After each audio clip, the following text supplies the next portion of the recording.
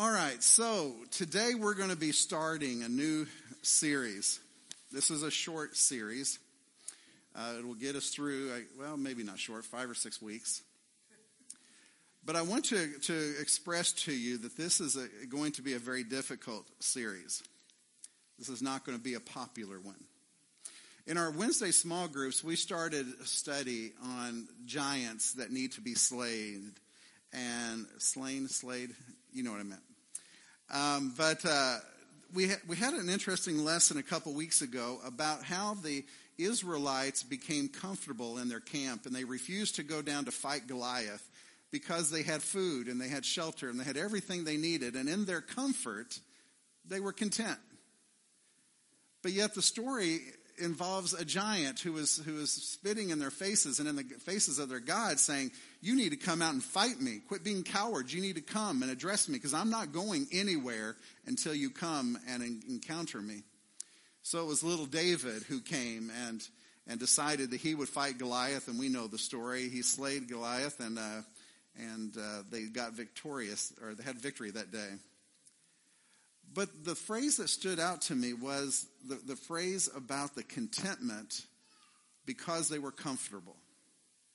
And so thinking about that for the last couple of weeks, I felt like the Lord's telling me that we need to do a series on uncomfortable truths.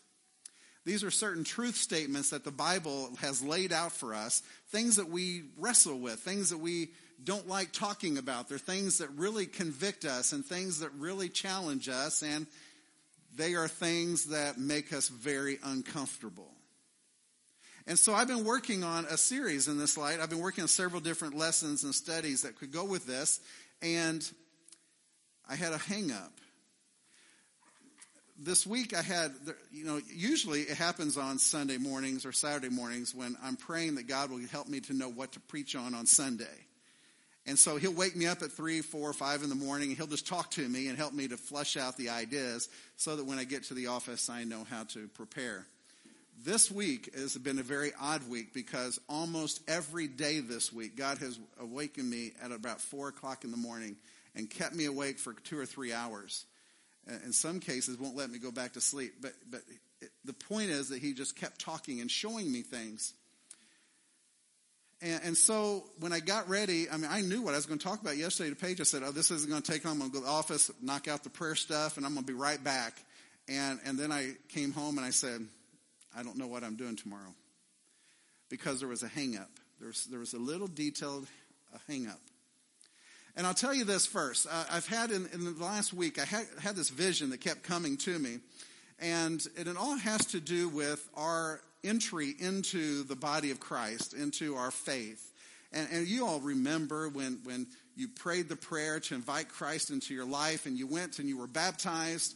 And for many believers, that's where it stops. Because they've checked that box. I'm now a child in the kingdom. I don't have to do anything else. I don't have to read. I don't have to study. I don't have to worship. I'm good to go now, right? And so it stops. And I started thinking about in this vision, you see, the Lord would keep showing me our sanctuary, and he would show me the baptistry. And when we do baptisms, we go to the baptistry and we are immersed in water, and we're washed. It's symbolic. Our sins are washed away. We're replenished spiritually.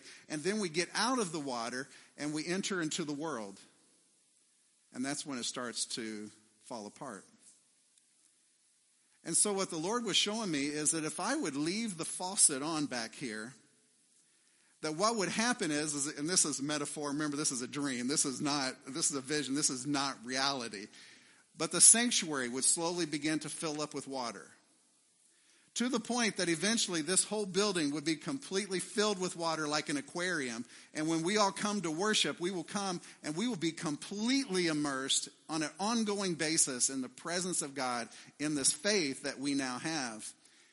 And that will change everything about us. You know, I forget what percent of the human body is made up of water. Isn't it like two-thirds or something like that of water? And so here's the cool thing is that when you go out and you work a lot and you don't drink enough water, what happens? You get dehydrated and you can eventually die from it. Isn't that the same spiritually? Isn't it possible that you could dehydrate spiritually to the point of death? If you don't take in enough nutrients to keep your body lubricated, saturated. I started thinking, well, I'm talking about two different things. I'm talking about the Spirit, and I'm talking about water. And so the two really have a disconnection. And then God reminded me, oh, but you forgot about John chapter 3. When Jesus met Nicodemus at night, and Nicodemus said, hey, dude, we know that you're a teacher from God. We know this. But let me stop for a minute. Just knowing who Christ is isn't the last step to salvation. Just knowing who Christ is doesn't grant you entry into heaven, right? Because James tells us even the devil believes in God, and he trembles. So just knowing who Jesus is not 100% truth that you're going straight to heaven. But he comes and he says, Rabbi, we know that you're a teacher who's come from God, and that no one could perform the miracle signs that you are doing unless God were with him. We know this. Now, some of the Pharisees may be in denial about it, but I'm here because I want answers. In reply, Jesus declared, I tell you the truth, no one can see the kingdom of God unless he is born again. This is a phrase that he struggled with. He didn't understand it. Jesus answered again, I tell you the truth, no one can enter the kingdom of God unless he is born of water and Spirit. So all of a sudden, this little vision that God gave me, or dream, sometimes I'm awake pondering it, sometimes I'm asleep thinking about it. But here's the thing, how can we tell if somebody is dehydrated? There was years ago, I was playing in a volleyball tournament when I was young, much younger, and I was getting all worked up. We were playing game after game. It was like 95 degrees out, and I didn't care. It was awesome. We were dominating. It was amazing. And then all of a sudden, my heart started racing. I mean, it was really racing fast, and I was getting a little bit dizzy. And so it was at church camp, and the camp nurse said, you need to go sit down, and started checking me out and said, I think you are dehydrated. I've never been dehydrated before, so I didn't know what that meant. And so she had me drink like 2 gallons of Gatorade and replenish my electrolytes. And sure enough, I started to calm down again. I also learned years ago that you can tell, like if you pinch the back of your hand, you can tell if you're dehydrated by how fast how good the elasticity is of your skin, right? So you medical people know all this stuff. I didn't. And so you can probably tell by looking at a person and how they're sweating or not sweating if they're dehydrated. You could probably tell from the elasticity of their skin or very other tests that you could put on them. But how can you tell if a person is spiritually dehydrated? Well, in some cases, I believe it's the same way. If you're spiritually dehydrated, first thing that's going to be affected is your heart. You're going to love people differently or love people less. You might have a little bit more anger being manifest in you. You might have more irritability. You might have more problems sleeping at night. You might have more anxiety or depression in your life if you're spiritually dehydrated. And so the only way to fix that is to drink some water, right? So return to the Father and replenish your electrolytes. Now, if you look over in John chapter 4, you have the story of the woman at the well who came to the well in the afternoon to get her water for the family, right? And Jesus met her, and he said to her something very unique. He says, if you drink this water, you're going to thirst again. But if you drink the water I give, you will never thirst again, because I'm going to put a well inside of you that's going to spring up, and it's going to provide for you this ongoing water source that you need in your life. So Jesus does that. When we come to faith, he puts that water spring in us, and we have instant access to the Father anytime we want through that water source. We can replenish ourselves through prayer, Bible, meditation, whatever, through service. We can do those things. But here's the problem. There's a sin in this world. And you see, just because Christ puts this wellspring inside of us doesn't mean it's going to be constant no matter what you do. You still can affect that. Why is it that the water source in the baptistry is shut off? Why is it that it's not continually pouring out? because something's blocking it, right? I shut it off. Something's blocking the water flow. That's what sin does in your human life. When you sin and don't repent, don't confess, that blocks the water flow. And you get stopped up. You get dehydrated. And then you get spiritually dead. Until you get that blockage out of the water source, you're going to be just shriveling up spiritually. So, we're going to be studying for the next few weeks uncomfortable truths. And I was focusing all about these scriptural truths, about the things that we need to hear, things we need to be reminded of. And the blockage in my prayer life this weekend was the fact that we have to start with ourselves. We have to start with ourselves. Revival starts with me. Revival in your house starts with you. So naturally, in order to understand the truths of God, we have to be truthful about ourselves. We have to get real about our sin problem. In 1 John 1, 8 through 10, it says, if we claim to be without sin, we deceive ourselves, and the truth is not in us. If we confess our sins, he is faithful and just and will forgive us our sins and purify us from all unrighteousness. If we claim that we have not sinned at all, then we make him out to be a liar, and his word is not in us. That's the foundational truth for today. We are all sinners in the eyes of God. Romans 3:23, all have sinned, fall short of the glory of God. We also have to be mindful of Romans 6:23. The wages of sin is death. But we could add, but the gift of eternal life through Jesus Christ is yours if you'll believe in him. So there's a couple things that we need to talk about here. The first thing is this. When it comes to your individual sin, we know it's prevalent. We know it's real. We know it's there. We all sin. We all do. But what we don't acknowledge sometimes is that your sins do affect other people. Your sins do have an effect on other people. Because in this day and age, we like to think that this is my life, this is my body. I can do with it whatever I want. If I want to saturate it with alcohol, I can do that. None of your business.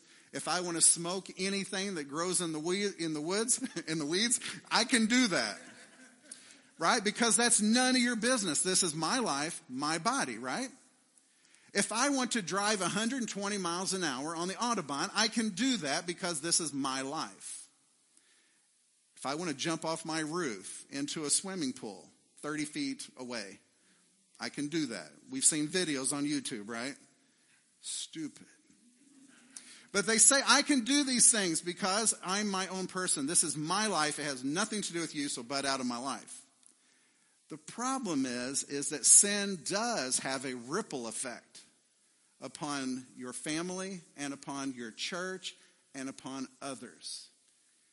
And this is a sober truth that we need to be very cognizant of. In Luke 8, or let me back up. In Numbers 32:23, it says, you may be sure that your sin will find you out. You can't hide it forever. In Luke 8:17, it says, for there is nothing hidden that will not be disclosed, and nothing concealed that will not be known or brought out into the open. So here's the thing. If you've ever sinned in your life, somebody knows about it. And it's going to come back to bite you. Because somebody knows about it. Bless you. I want to tell you a couple stories here, which I'm not going to go through it in great detail, but just to remind you of these stories. In Judges chapter 6 and 7, there's a story of the Israelites getting ready they had just fought. They're getting ready to fight Jericho. And God's giving them their instructions on how to fight in order to win the city. And then after Jericho in chapter 7, they're going to go on and fight the city of Ai. So prior to the battle over Jericho in chapter 6, verse 18 of Judges, God says to Joshua, keep away from the devoted things so that you will not bring about your own destruction by taking any of those things. Now this is the treasures. And when they conquer Jericho and the walls fall down, there's a temptation to gather all of the treasures and to steal some of it. But God said, that's mine. This first city after you cross the Jordan River is mine. All of those things are my tithe. The rest of the cities, you can have whatever you want. But the first fruits are for me. So we find out in chapter 7 and verse 1, but the Israelites acted unfaithfully in regard to the devoted things. One person, Achan, the son of Carmi, took some of those treasures for himself. He buried them in the floor of his tent, thinking nobody will ever know. But the Lord brought Joshua aside, and he said, hey, son, we need to have a talk. But before that would happen, it says that in chapter 7 that the Israelites went up to fight the city of Ai, and that they had very few men, fighting men there, so they took a diminished army up against them. But when they got there, something happened. It says that, I keep looking as if I have it written down here. I don't. It says in chapter 7, verse 4 of Judges, 3,000 fighting men went up to fight. 36 of them were killed. And then when the news got back to Joshua, he wept. He repented. He fasted and he prayed earnestly. God, why did you allow this to happen to us? And God made it very clear, because you all weren't faithful to me. And I could hear Joshua, if this were today, Joshua would say, but I didn't do it. It's not my fault. He did it. And Joshua said, or basically God was implying, if one person did it, you're all guilty. You will all be held accountable. Now, years ago when I was in Peoria, I got to go to the Pekin prison, I went to the women's camp. There was a federal prison there, and then the women's camp. We went there to bring Cursillo to them, and so they actually let me, a Protestant, come in to bring Cursillo to the women prisoners. Many of them had children outside of the camp. Many of them had given birth in camp, but were separated from their children, and many of them have been there for many years. It was interesting to me when I started talking to these women why they were there, because, that's what you're always curious about. Did you kill somebody? Did you steal something? And the women almost unanimously said this: we are here because we are guilty by association. Our husbands were selling drugs and we didn't tell anybody. So do you see what I'm saying here? The sins of the fathers, the sins of the husband was being carried out through the family. Their sins hurt their wives and their siblings alike. And then we have people saying, well, it's nobody's business what I do. Well, it's everybody's business because it affects all of us. We go on a little bit further and we read in chapter 20 and verse 6 of Exodus. This is with the great 10 commandments. And God said this in regards to idolatry. He said, all of you, nobody should ever bow down to those idols or worship them. For I, the Lord your God, am a jealous God. I punish the children for the sin of the fathers to the third and the fourth generation to those who hate me, but showing love to 1,000 generations of those who love me and follow my commandments. So in the 10 commandments, there's a provision that your sins could be carried down through the generations if you don't nip it in the bud.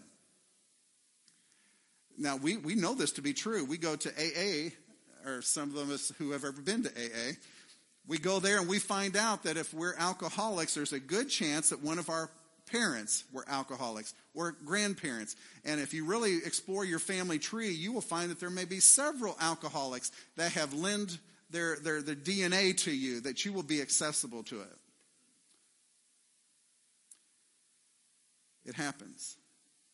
Adultery works the same way. It trickles down through the generations. Pagan worship can trickle down through the generations. Gambling addictions, any other type of even illness can, like cancer. That's why when you go in the hospital, they take that history of everything you've done, everything your family's done. And then I want to remind you of a story in Jonah.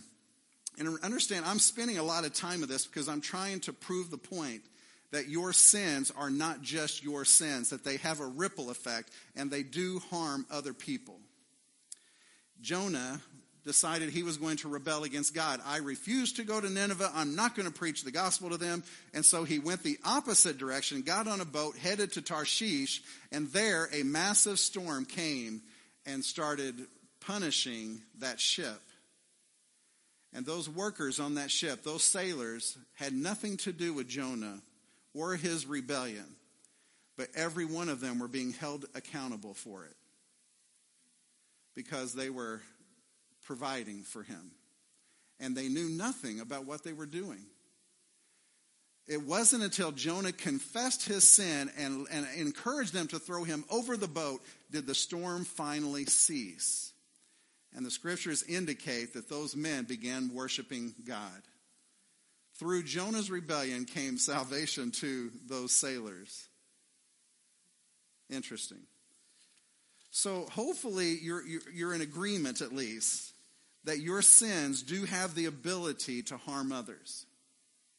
It is possible. I've heard stories about this. It's hard to prove it. It's hard to connect the dots and say this is why, but it sure adds suspicion. In one of our churches in Kentucky, we had a woman who had a very, very serious alcohol problem. And she would leave the sanctuary several times during the sermon. And back then, I only talked for like 10 or 15 minutes. But she would go out in the car and hit the bottle and then come back in and sit in the back. Or she would go in the nursery and play with the children. This went on for years and years and years. And nobody ever said a word. Now here's the problem with that at the front of the argument. Nobody was helping her with her problem by sweeping it under the rug. Secondly, they were setting themselves up for some kind of a ripple effect by not dealing with a sin that was obviously manifest in their church family.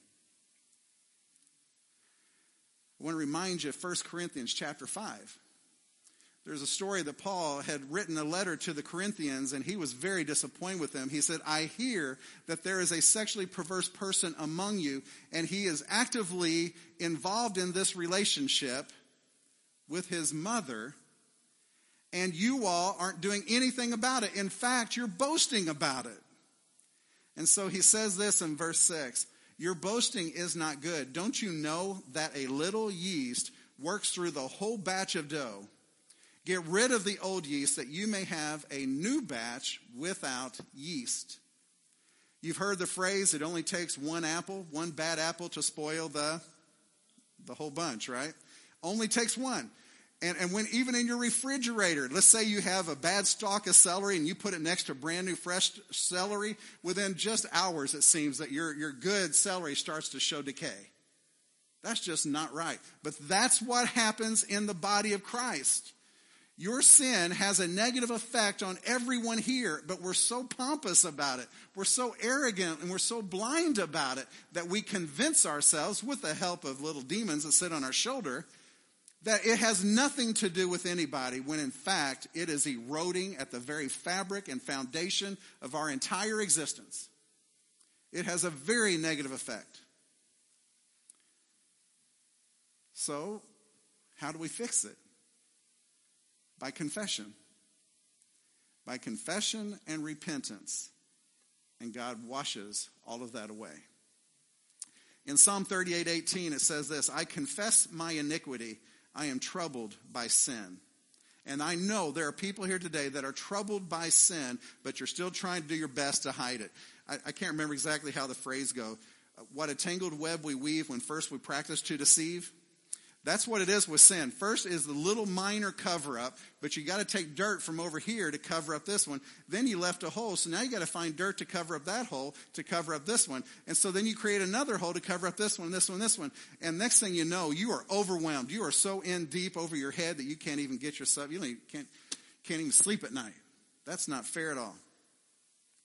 Leviticus 26:40 says, but if they confess their sins and the sins of their ancestors, their unfaithfulness and their hostility toward me, which made me hostile toward them so that I sent them into the land of their enemies.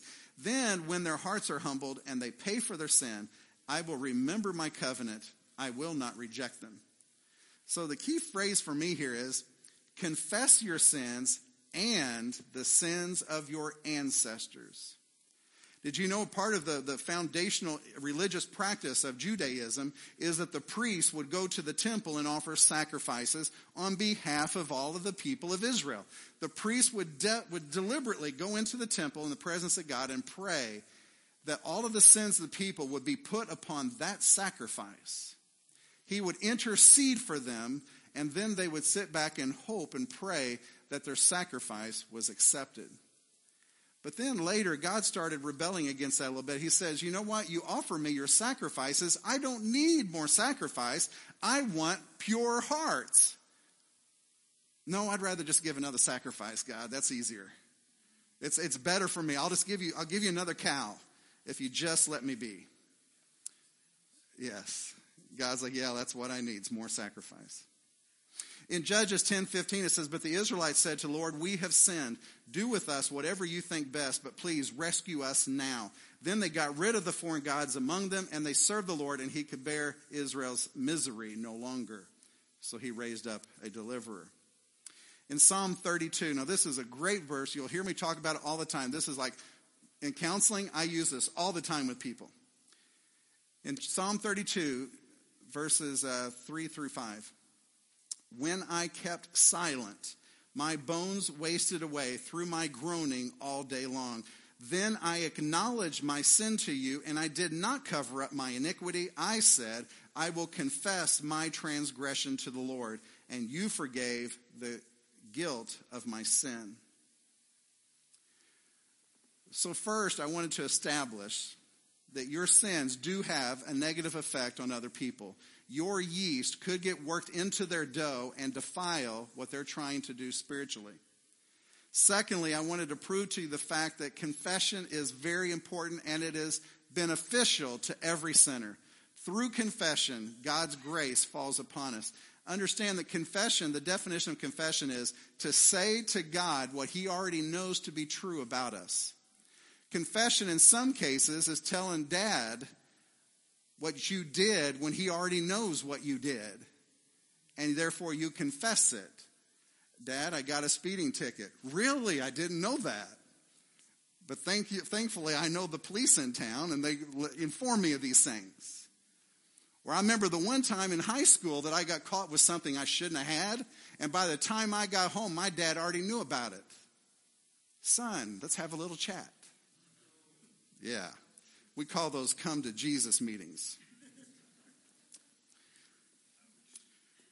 But what do we do next? This is where it gets difficult. This is where we find out just how sorry you are about the things that you've done and the harm that you've caused. Now, you know my history. I am like the chief of sinners in this place. I have done far worse than most of you will ever do. Of course, in God's eyes, he doesn't rate them from 1 to 10. But in our eyes, we do. And I'm telling you, I'm at the top of the list. And I'm not boasting. I'm just repenting. But interesting enough that for me, what God does is he says, no, I don't want you just to confess to me. I want you to confess to everybody. I want you to stand up in front of the congregation. I want you to tell them what you've done. And I said, but why? I didn't even get caught.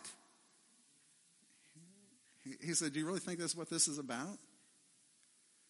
You see what, and you know that since I've been here, I confess my sin. I share with you the things I've done wrong, the mistakes I've made. The reason is because I believe God wants me to do that because it creates an atmosphere of community that is conducive for others to confess their sins. I remember one day when Scott Green stood up and he says, you know what, I got to get this off my chest. And he boldly confessed something that was struggling with him. And we were like, wow, that's almost the way it's supposed to be done. And so, you know, the Catholics, they'll go to their priest and they'll confess to their priest. And people will say, well, why do they do that? Why would confess a sin to another person? Because it's biblical. Now, you don't necessarily have to go to a priest, but it's very medicinal to confess your sins to one another. It's in James 5:16 that it says this, therefore confess your sins to each other and for each other so that you may be healed. Because you see, it's a possible connection of unhealth, illness, and disease could come upon you because you refuse to confess and repent of your sin. But if you will come to a group of people that you trust and believe in and love and support, and they love and support you, then you will have the freedom to say, folks, I need your help. This is what I'm struggling with. This is what I've done. Now, I know that it's fear that prevents you from doing that. I've been there. I was scared to death the first day that I stood up and told people of my sexual abuse as a child. I was terrified. Didn't sleep the night before, but when I got it off my chest, those demons, they fled. I'm telling you, they ran. And I stood there I felt completely naked, like I had just taken off everything in front of them. And then slowly people came and they started saying, I've been there too. And then it made sense to me why this was so important. Ezekiel 18:21 says, but if a wicked person turns away from all the sins they have committed, and they keep my decrees and do what is right, the person will surely live. They will not die. In Leviticus 5:5, it says, when anyone becomes aware that they are guilty in any of these matters, they must confess in what way they have sinned. And then I want to share this last one with you, Matthew 3:6. Confessing their sins, they were baptized by him in the Jordan River. Confessing their sins, they were baptized in the Jordan River. So, we all know that you sin. We all know it.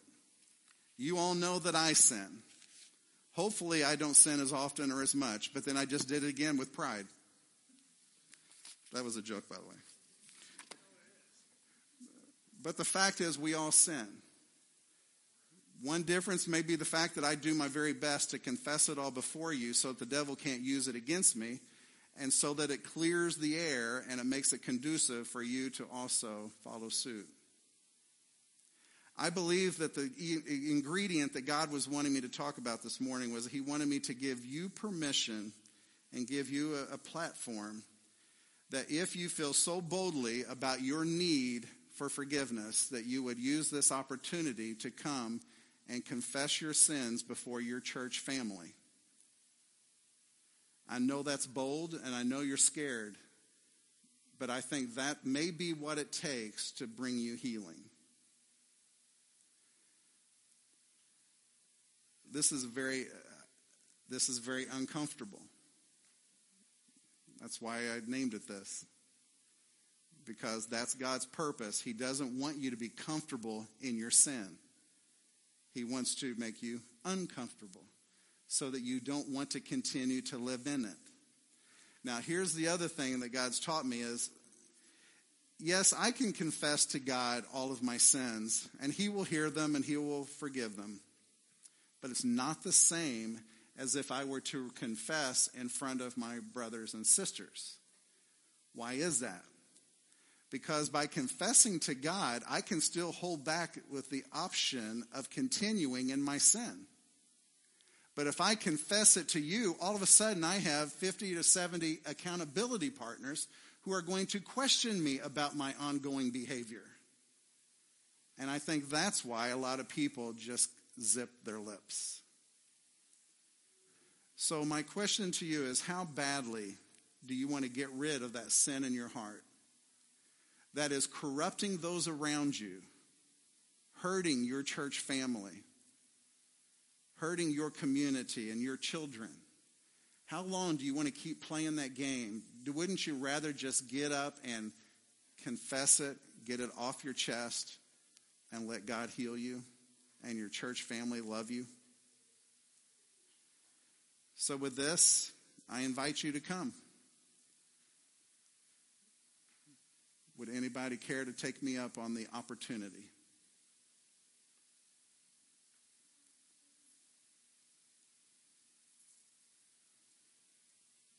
So I get to decide how long we're going to be awkward. God says, keep sitting there until they come.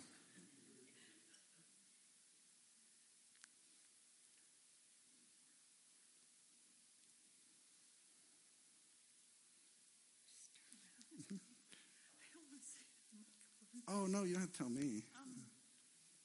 I confess bad attitude and anger sometimes when I see injustice and things going on. And instead of speaking out for what know God wants me to do, I stay comfortable. And I just am quiet. And that hurts us all. And I'm sorry for that.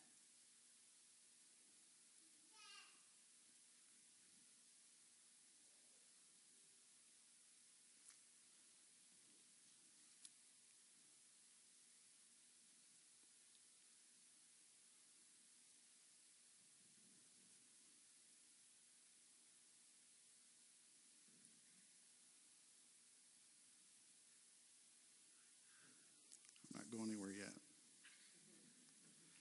I mean, the Lord has shown me that there are people that need to do this.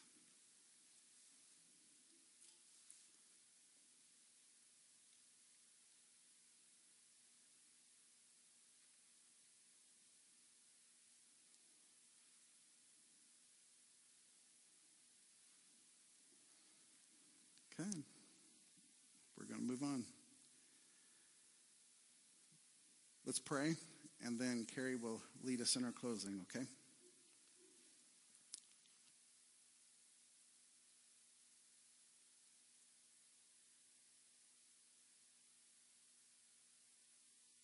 I pray that you'll continue to challenge each of us in our individual walk with you. And I pray that where there is unconfessed sin, Lord, that you will not let them sleep, that you will not let them rest until they get it out of their system. Lord, remind them this is for their good, not for the need of the church, but for their good. Bring healing to those, Lord, who are afflicted. Bring peace to all of those who struggle with these issues. Help us to be very truthful about who we are in relationship to you, and we know that you will bless us. Please come, Holy Spirit, and heal our wounded hearts, forgive our sins, cleanse us from all unrighteousness, that we may serve you better. In Christ we pray. Amen. All right.